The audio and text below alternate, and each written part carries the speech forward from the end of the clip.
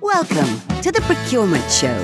Hello and welcome to the Procurement Show, the show that tackles the topics we all need to think about and sets out to explore the more interesting bits of procurement. I'm Jonathan O'Brien. And I'm Paul Philpott. My role here is to keep Jonathan on his toes. This week we're talking about sustainable procurement and why now is the time we all need to be making this part of what we do. The Procurement Show is brought to you by Positive Purchasing, enabling the future of procurement in organisations around the globe.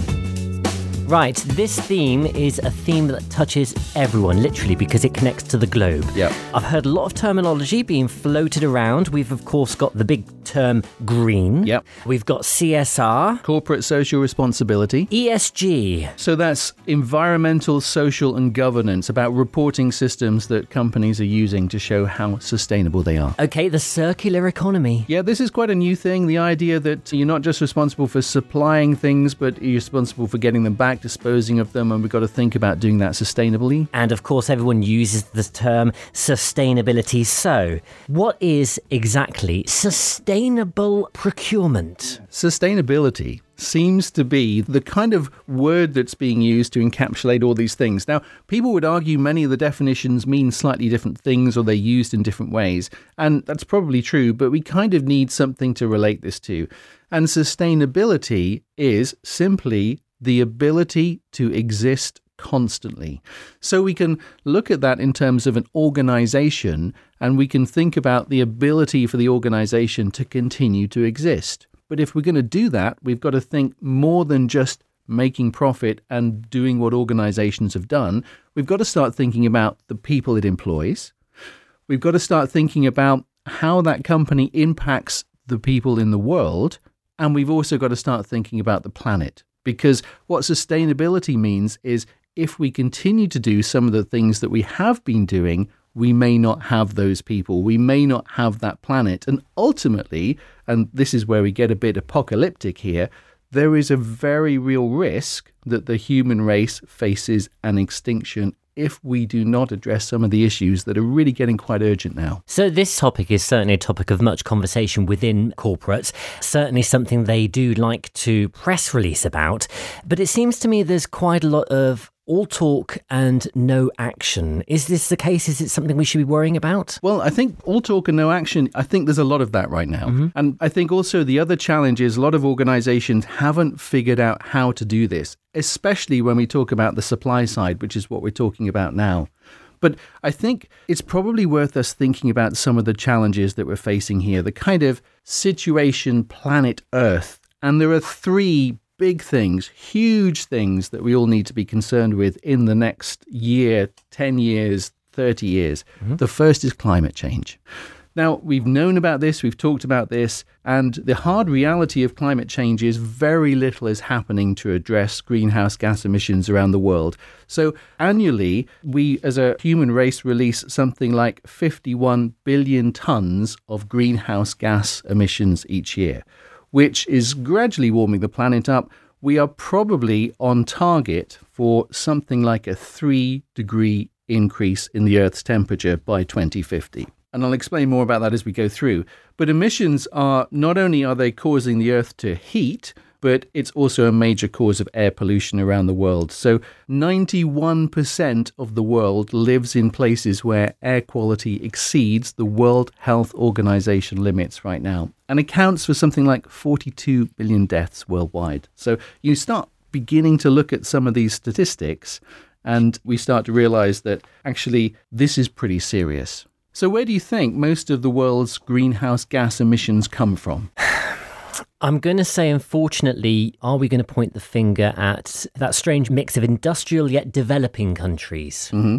So there's certainly some countries that we can point the finger at. China and Russia are big contributors. Most of the causes of greenhouse emissions are actually energy that's used in industry, particular things like iron and steel production, chemical production, also heating buildings and buildings not being particularly efficient. And then we get to things like transportation, cars. Burning of fossil fuels in cars accounts for about 12% of the 51 billion tons. Aviation, about 1.9, shipping about 1.7. And in 2020, when we had the pandemic, we actually saw a huge drop in global emissions, which began to have a positive impact that shows we can do it. So Bill Gates has just put a book out called How to Avert a Climate Change Disaster. And he says that we have to get from 51 billion tons of greenhouse gases each year to zero to be able to avert the sort of disaster. And what that disaster looks like is more disasters, more droughts, more floods, more wildfires around the world, 1 billion more people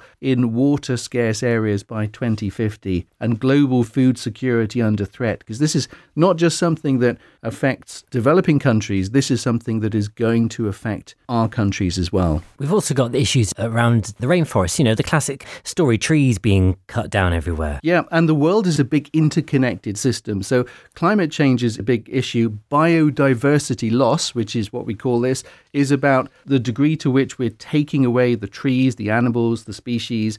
And all of that means the Earth system stops working. It stops being able to do what it needs to do, which then accelerates the problem. So some statistics for you: about 1 in 4 plant species face extinction. Probably 1 million of the world's 8 million species of animals and plants are facing extinction. And we're losing the animals in the soil, we're losing insects, and we're losing species of plants. And a lot of this is down to deforestation. So cutting down trees to be able to then produce agricultural land for farm oil, for soya, or to be able to graze cattle for beef. And those are the things that are driving most of the loss of biodiversity. How much land do you think each year gets cut down to convert it into agricultural land? In terms of a percentage? Yeah. Or just, name a country. I'm going to say it's probably the size of England. Yeah, something the size of Italy. We lose something the size of Italy each year.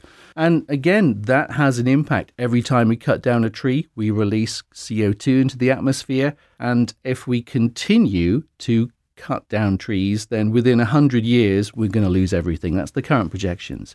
And that is displacing species, displacing animals. That's accelerating climate change, also causing other issues. So the pandemic that we are just beginning to come out of now, you could regard that as a once in 100-year thing. But the research is suggesting that as we more and more invade the forests on the earth, there is an increased likelihood that a pandemic will be once every 10 years because we take species away, other species become dominant. Then some of the viruses and the diseases that live within animals in remote parts of the world begin to come to the fore. They get connected with man more readily, and suddenly we're getting greater exposure to many of these things that have always been there. So biodiversity will cause more pandemics and will contribute to more food and global water security issues in the future. So all this is happening in order to supply us humans. Isn't it just a case that there's too many people? I think, there is too many people, and it's not about to subside in any way. So in the past 50 years, human population has doubled, okay? So human population of the world now, any idea what it is today?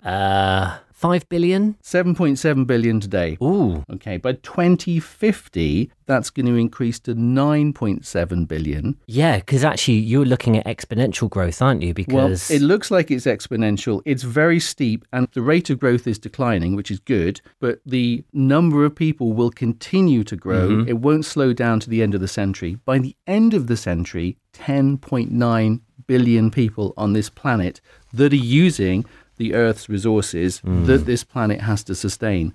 And the other issue there, of course, is overconsumption. So in the UK, we use about 4 times the resources that somebody in India uses. In terms of our everyday lives? Everyday lives, diet, and other forms of consumption. In the US, the figure is about 9 times. Good grief. And the reality is, as the population expands, that there's not enough resources to sustain that level of demand around the world. If everybody in the world adopted the same diet as the US diet, we would need to convert the entire land of the planet to agricultural land and would still be 38% short. Right. If we adopted the same diet as New Zealanders have, we would need a second planet. So you'd be in a situation whereby the amount of land that's required in order to sustain the number of people living on the planet is more than the amount of land that is there for the number of people on the planet to actually be in. Right. And that's quite an apocalyptic view of situation planet Earth. And it took a while to go through that because there's a lot there. But the issue we have when you bring all these things together is we're now faced with a situation that's going to threaten the future of food security and water security. And it will be the developing countries that suffer the most. It's going to give us more pandemics. It's going to give us more deaths from poor water quality, more disasters. And then we're going to have something like 1 billion climate migrants within the next 20 years moving from areas that become uninhabitable. That's going to change our supply chains. That's going to mean many of the suppliers that once we did business with are not quite the same as they once were. It's going to change the way supply chains work. It's going to increase volatility, especially with natural disasters.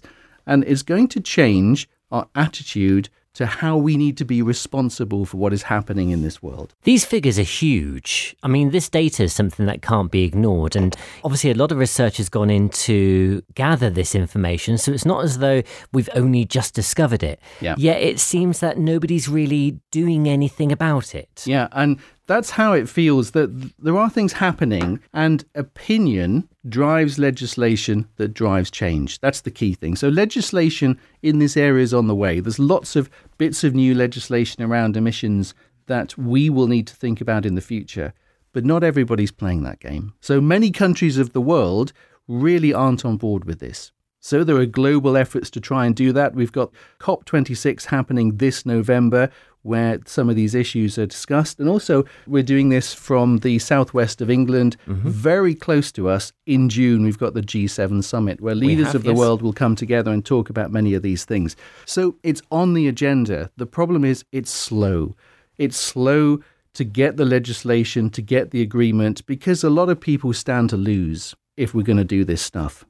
So the other thing that's driving it is there is this kind of groundswell of it's time to change. So we've seen a big movement against plastic in recent times. That's fantastic. And we've also seen people like Greta Thunberg, who has managed to become the voice of everybody in the planet that cares about this stuff. And that's kind of created this groundswell of opinion that seems to be beginning to get some traction.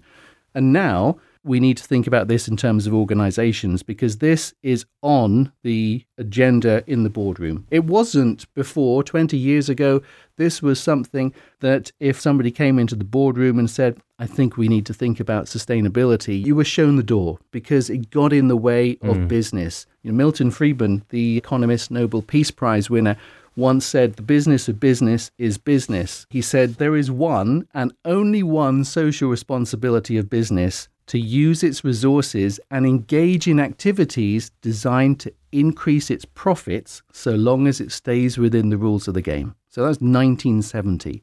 And that was kind of the view that drove many organizations. What he was actually saying is that the organization's shareholders need to decide what the organization does. Today, we need to think about shareholders more than just those people that own the business, but everybody else that has a stake in what a business does. And that actually means all of the people of the world who depend on the same resources. So our mindset here has changed. Organizations could choose to ignore this, but those are the organizations that probably don't have a future, because the business case for doing this is one we can't ignore anymore. Well, it's the power of public opinion, isn't it? You've mentioned plastics as a classic example. People are changing what they buy, how they buy, and where they buy from in order to reflect the views that they have personally. And at the end of the day, if organisations don't listen to that message, they're going to sell less of whatever old product it is that they're producing, because it's no longer in vogue. It's no longer in fashion. This is a fashion thing as well as an ethical thing. Right. So you could say we need to do that because consumers won't like us if we don't. It will cause brand damage if we're the company that's exposed because there's child labour in our supply chains, for example. So that's a good reason to act. Compliance with legislation is a good reason to act. But also sustainable at an organization level and sustainable procurement can bring value. It can create new brand advantage to that organization. So we're seeing the emergence of brands that their entire offering is based on sustainability. The clothing brand Patagonia, their entire ethos is around adding value, not necessarily generating profit. It's about How do we be a clothing company and add value? The Body Shop, one of the first companies to set a brand based on thinking about what happens in its supply chains. Innocent Drinks.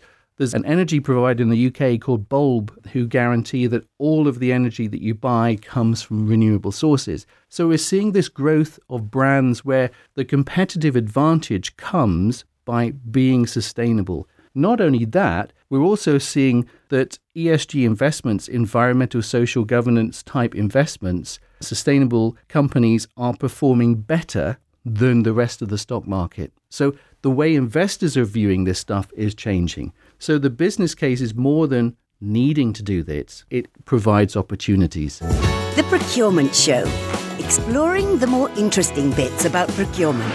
And now, the Procurement Fun Fact. This edition's exciting tale of preposterous procurement, bizarre buying, or simply saucy sourcing. In 2017, the Pentagon spent $28 million to license a camouflage pattern for use on Afghan National Army uniforms. The design was a specific combination of lush green colors and shapes, carefully created so anyone wearing this design of camouflage, or any vehicles that it was painted on, would just disappear into the background of any forest or grassland. The problem, however, is that Afghanistan is 98% desert, with precious few bright green things, apart from the Afghan National Army wearing their new camouflage. The Procurement Fun Fact. Contact us by email, hello@theprocurementshow.com. Send us a tweet @procurementshow or connect with us on LinkedIn. Search for The Procurement Show. Has the envelope containing all this messaging landed on the doorstep of the procurement office yet? What do you think will be the procurement person's role in all of this? Great question. In order to drive sustainability? So here's the percentage. If an organization's going to drive sustainability, 60% of what they need to do happens in the supply chain.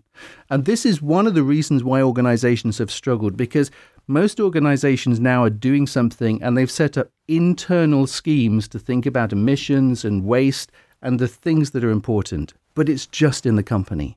To really get to grips with this, we need to look at the supply chains, and that's the hardest bit. Because the moment we start looking outside our organization, we have to be able to drive change in other organizations. So with our immediate suppliers, we can begin to do that because we have a contractual relationship with them. But then when we start looking many contractual steps up the supply chain, getting back to the original factory or plantation or raw material source, perhaps in another country where different laws apply, all of a sudden that becomes really, really difficult. And that's the bit that companies are struggling with, because that's the hardest bit to sustainability. However, if we're going to do this, then we have to do it. So the role of procurement is to respond to what the organization's trying to do and figure out how can we make our supply chains, our suppliers, and what we buy more sustainable. So is it going to be a case whereby they're going to need to do a bit of detective work? They're going to need to look under the hood of products and services a bit more and look at all the individual elements to make sure that they have a sustainable backstory? Yeah, and it is exactly that. Breaking it down. What do we buy? Who do we buy it from? And what's happening in our supply chain? So we've got to think about where are the risks? So that's the first bit. What are the things that we know could hurt us tomorrow? And then what we think about is, what is the organization trying to achieve? So has the organization decided it wants to reduce its emissions? It wants to ensure that there's no forced or child labor in its supply chains? What are the targets the organization has? Because from that, we can begin to look at what we buy, who we buy, and our supply chains. And we can begin to think about, are there any things happening there that mean we can't meet these targets that the organization is setting? So the thing that we can do a thing called hotspot analysis. We can start looking on the supply side at hotspots of things we know where there are problems and seeing if we are connected with any of those. So there are 3 areas we look at there. We think about geographies. So we think about areas of the world where there are known issues or known things that happen, and we want to make sure that we're not part of that. So we might look at if we're sourcing, say, cocoa beans from the Ivory Coast, where there have been forced labour issues, Also, Malaysia, recently there was an issue that was exposed in the US and across Europe where a glove manufacturer based in Malaysia, a company called Top Glove, was exposed by The Guardian and other journalistic organizations for forced labor. So a lot of the gloves that are being used in hospitals being made by people that hadn't been paid for 4 weeks and were having to work 7 days, 12 hours a day, 1 day off, and having their personal documents held. So an example of an everyday thing used in a supply chain that we all have part of that is associated with people being forced to work in a way that is not something that we would all accept. So we look at geographies, also things like beef that comes from Brazil, from Argentina. Some of those areas are responsible for massive deforestation. We look at the processes involved. Are we buying things that are part of mining or battery processing, dye manufacture? There's some certain processes out there that we know cause problems, so we can look at those things. And then finally, we look at the industry sector. We look at the products that we know often we will find problems. So cocoa, fish, beef, soya, palm oil, chemicals, garments, those are the products we know that there are problems. So we start with hotspots. We look at the hotspots, and then from there we can figure out what are the areas we need to begin to look at. And the key to this is only doing so much, because we can't change the world. We can't do everything. We have to focus. So it's about picking 5 things to work on, 5 things to start and be able to make a difference and change. Absolutely. And these hotspots provide you with an initial bit of focus, somewhere to get that story started. But okay, that sounds lovely. And everything that you said sounds really a bit, perfect world scenario. You're going to have firms that actually aren't interested in this. They perhaps are looking for a short-term gain, and they're all about making money. Yeah. Where do we go with that? Yeah. And those firms are going to be there. So the reality is legislation's on its way. Legislation will drive change there. And we don't have any choice but to do this. It's just whether we get on and do it now or whether we wait for the legislation.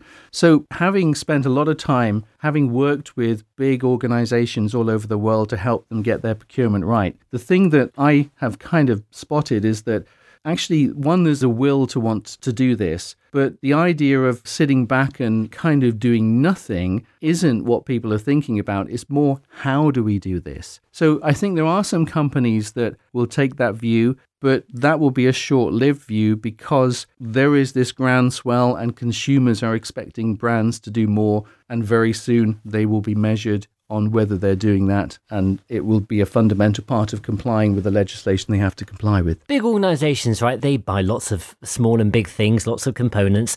The supply chain can be multi-layered and can cross the entire globe. You've already mentioned hotspots, but are there any other concepts and thoughts about how procurement can look at sustainable procurement as a global thing? Where do we properly start with this? Yeah, and you're right. So we do start with the hotspots, but a lot of this is about understanding what is happening in other parts of the world. So that's really hard. We can do an assessment remotely based on filling in questionnaires, and there's a lot of companies out there doing that, which gives you some idea. We can go and audit them. We can turn up and audit what they do. However, there's been many examples where companies have done really well in some sort of sustainability audit, but then they will be exposed for child labor because there is a corrupt general manager who has been pushing business out the back door and has a secret army of children sewing sequins on garments. Those examples have made the news. So even if you audit a supplier, it's really hard to be there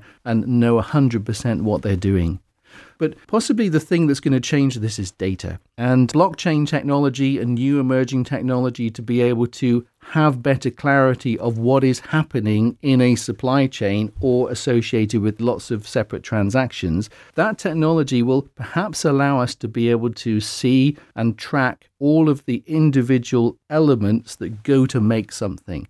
So we begin to be able to trace it back to source. We begin to be able to understand how things come together. So when you go and you buy something, in theory, there should be the data available to see exactly where it's come from, who's worked on it, what was the animal, if an animal is involved, what were the original raw material plantations and sources. The ultimate is about data. We are nowhere on that. There are companies out there beginning to dabble in it, but it's a long way away. But that's how we will solve this. It's time to Ask Jonathan. And today's Ask Jonathan has been emailed in from Barcelona by Vanessa Maraglino. Jonathan, she says, I have just started a new procurement role with a clothing manufacturer in Spain where we are beginning to adopt category management. You love category management. I have read your book. Nice one, Vanessa, which is really helpful. However, please could you help me know where to start and which categories we should work on first? Thank you, Vanessa. Thank you for buying my book as well. Okay, so the first stage is to be clear about what the categories are. And you may not know that, I don't know. But quite often organizations identify the categories and get it wrong. Remember that a category must be market facing. So for any area of spend, we need to be able to relate all of that spend to a marketplace to where there's a discrete number of suppliers. So check that they're market facing. Make sure you've got the right list of categories to start with. Then when you've done that, there may be some quick wins in there. There may be some things you can just get on and do, and you should do those. But really the thing to do is to use an opportunity analysis. You find this in the book, but essentially what you're doing is you're looking at how much we spend. You're looking at how difficult it's going to be to drive change internally. You're looking at the market difficulty, but you're also looking at what scope you think there is to be able to leverage some sort of price reduction or value improvement. And also think about the maturity, how much work has already been done on those categories. So consider those factors, and that will allow you to identify the priorities. And then when you've done that, pick 5, just work on 5 and try and do category management for those 5. Excellent. And if you have a question to ask Jonathan, here's how you get in touch. Ask Jonathan. Email your question to jonathan@theprocurementshow.com. You might be part of the next show. The Procurement Show. The latest thinking, the greatest insights.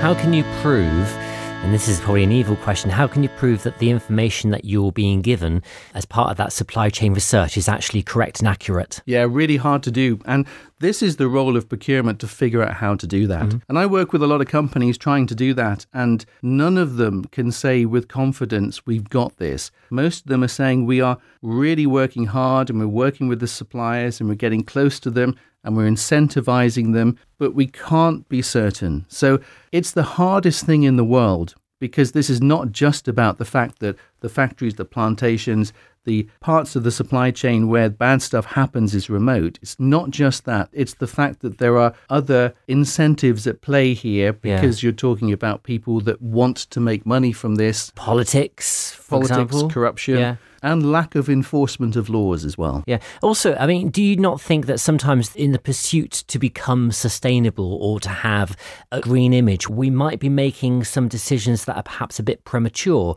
or we get roped into something? I'm trying to think of an example. Electric cars. Yeah. All right. Now, we all know they're inevitably going to be a good thing, but I've heard some shocking tales about what goes into making the batteries in an electric car. Yeah. When will we know, and how will we know when we're making the right decisions? Yeah, and that's the risk, the sustainability illusion. And that is the risk, that we charge off after things that we think are going to be beneficial. So some great examples of that. We say child labour is wrong, but what if that child labour is a 14-year-old girl who has to work to feed her family, otherwise they will be out on the streets?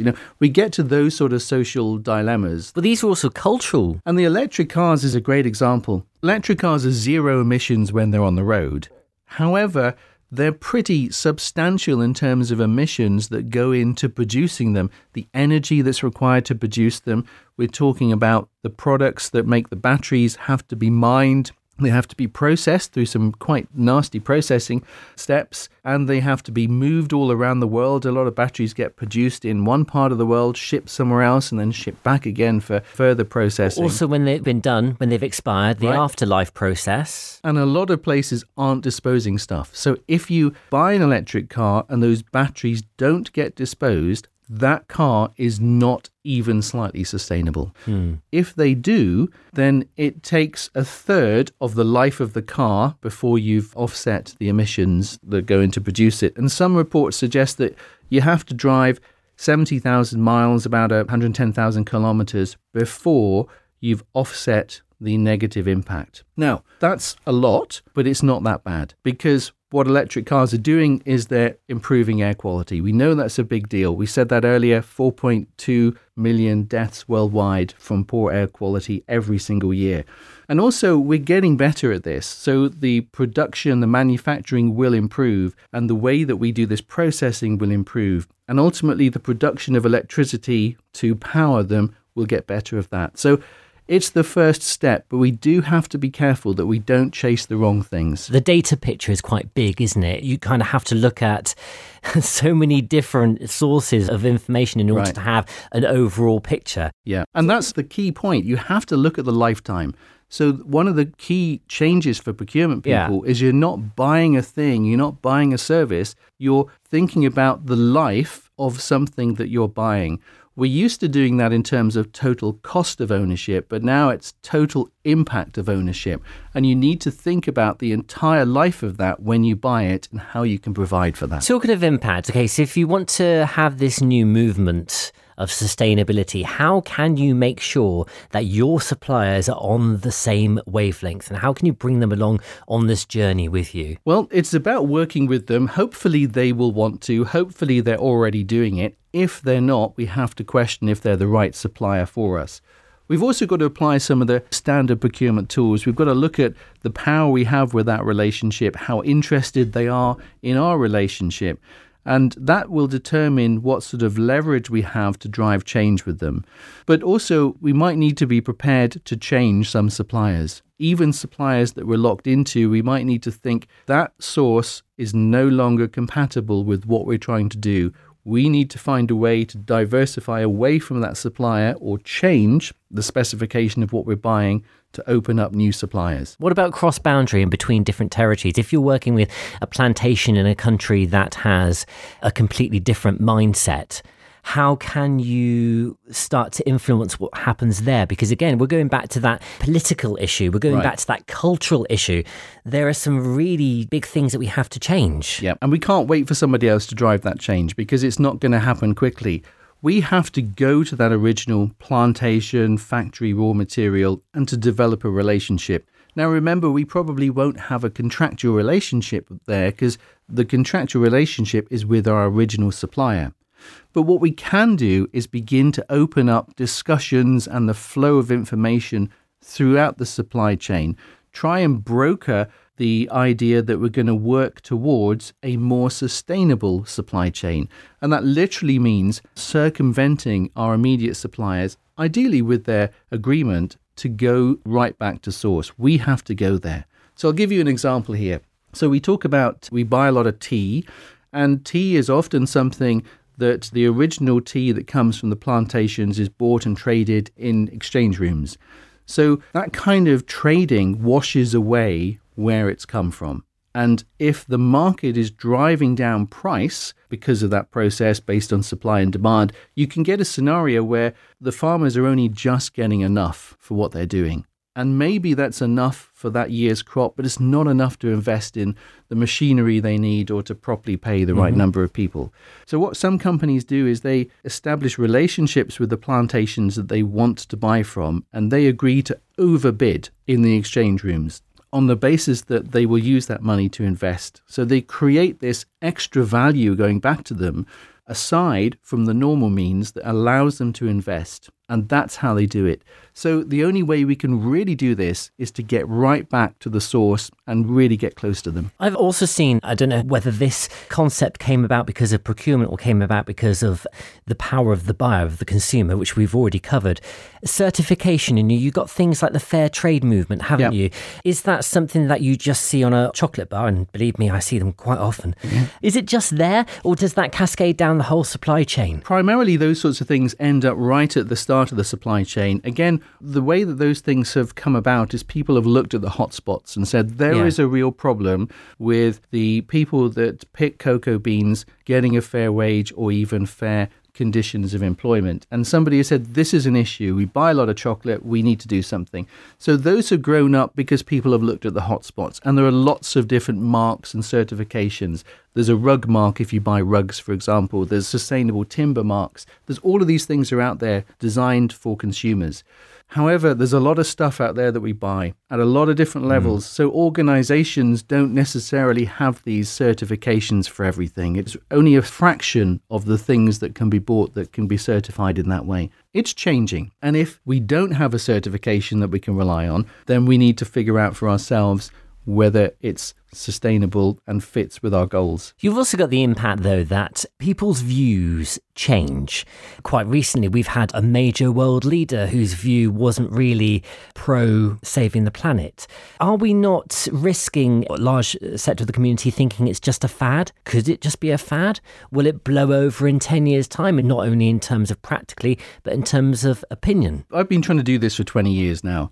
And 20 years ago, I talked to a lot of global businesses about corporate social responsibility, as we called it then, in the supply chain, sustainable procurement, as we call it now. And the response was, well, that's really lovely, but can you come and help us save some money? Come and help us do category management. Come and help us do supplier relationship management. Help us negotiate better. And so that's what I've been doing for the last 20 years. What I'm seeing now is those companies are saying, we really need sustainable procurement.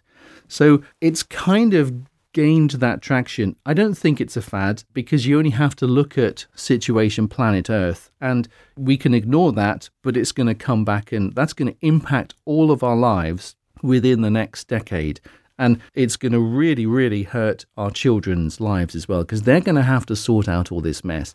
That stuff is real. The facts and the data do not lie. It's just our ability to be able to take that seriously and do something about it. And legislation will drive that. So, no, it's not a fad. Companies will be forced to act if they don't. Is there a possibility that this could actually result in competitive advantage? Definitely. For a firm? If it's not obvious, how can you go about making that competitive advantage work for you? Yeah, and that's the new thing. That's the new opportunity that businesses have. Some of those brands we talked about earlier, such as Patagonia and Innocent, and there are many others out there, that is the new basis on which to be able to put an offering out there, because people are making choices with this in mind. They weren't 20 years ago. 20 years ago, only about 3% of the world's population really made decisions based on sustainable products. Now that figure is a lot higher, and it's something that we are all thinking about to a greater or lesser extent. Takeaways, okay? I like takeaways in every sense of the word. And just to say, when I do get a takeaway, I normally save the containers that they're delivered in and use it for my own food, for the freezer. Yep. See, it's a good thing. That's your own little sustainability movement. The circular economy, recycle, reuse. Yes, absolutely. Something else. But from this discussion now, Jonathan, okay, 3 takeaways, okay, a starter, a main and a dessert of things that organizations could be doing right now in order to set them on their roadmap to sustainable procurement. Yeah. So the 3 takeaways from this, I think the first is believe it's real, because it's time to act. Don't wait. The second is you've got to decide where to focus, because otherwise, this is immense and we really cannot solve all the problems of the world. So focus is key. And the third thing related to that is figure out the impacts and then pick 5 things. What are the 5 things that we could do in terms of sustainable procurement that would begin to make a difference to the areas that we're focusing on? Excellent. Well, I've got to say, a lot of useful information in this particular episode coming from you. When it comes to facts and figures, you are full of it. Thank you. You really are. I would like to actually say that this issue affects everyone. So if you're not necessarily in procurement yourself, or indeed you know somebody who's looking at green issues, sustainability in general, or indeed if they're studying business, then please feel free to share this podcast with them, because there's definitely going to be some nuggets of information with what Jonathan's had to say that's really worth knowing about. You've been listening to The Procurement Show. Contact us by email, hello@theprocurementshow.com. Connect with us.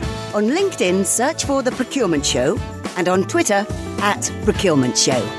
Visit us at theprocurementshow.com. The Procurement Show is brought to you by Positive Purchasing, enabling the future of procurement in organizations around the globe.